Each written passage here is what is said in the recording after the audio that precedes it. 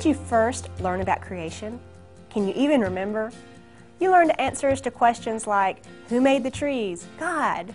Who made the animals? God. Who made me? God. Who made everything? God made everything. Next question. We've heard it said so many times that maybe, just maybe, we've become a little dull to the creation story.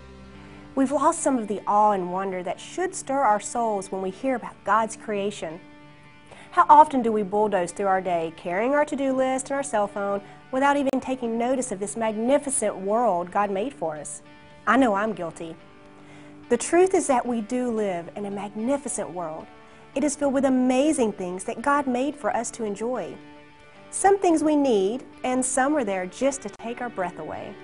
It doesn't take long when we stop for a moment and look around us to see just how amazing and creative and wonderful our God is.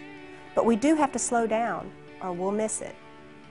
I want to challenge you to do something a little different this month as you prepare to teach your preschoolers about how God made everything. Each week, make it a priority to take a walk outside and ask God to renew in you the awe and wonder of His creation and of Him, the Creator. Try and walk somewhere new each week, a local park, your backyard, around your church building, the woods, maybe a creek, lake, or the ocean. Take a magnifying glass and some binoculars.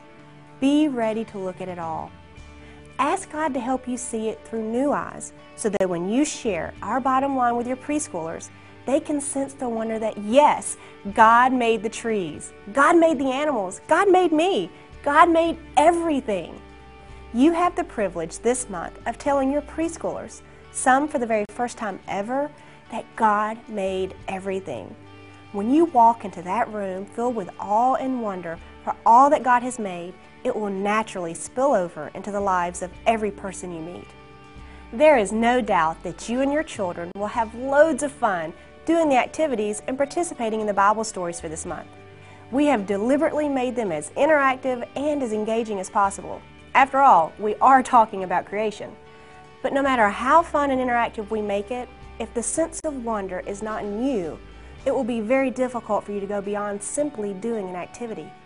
Let's take this beyond just doing, way beyond.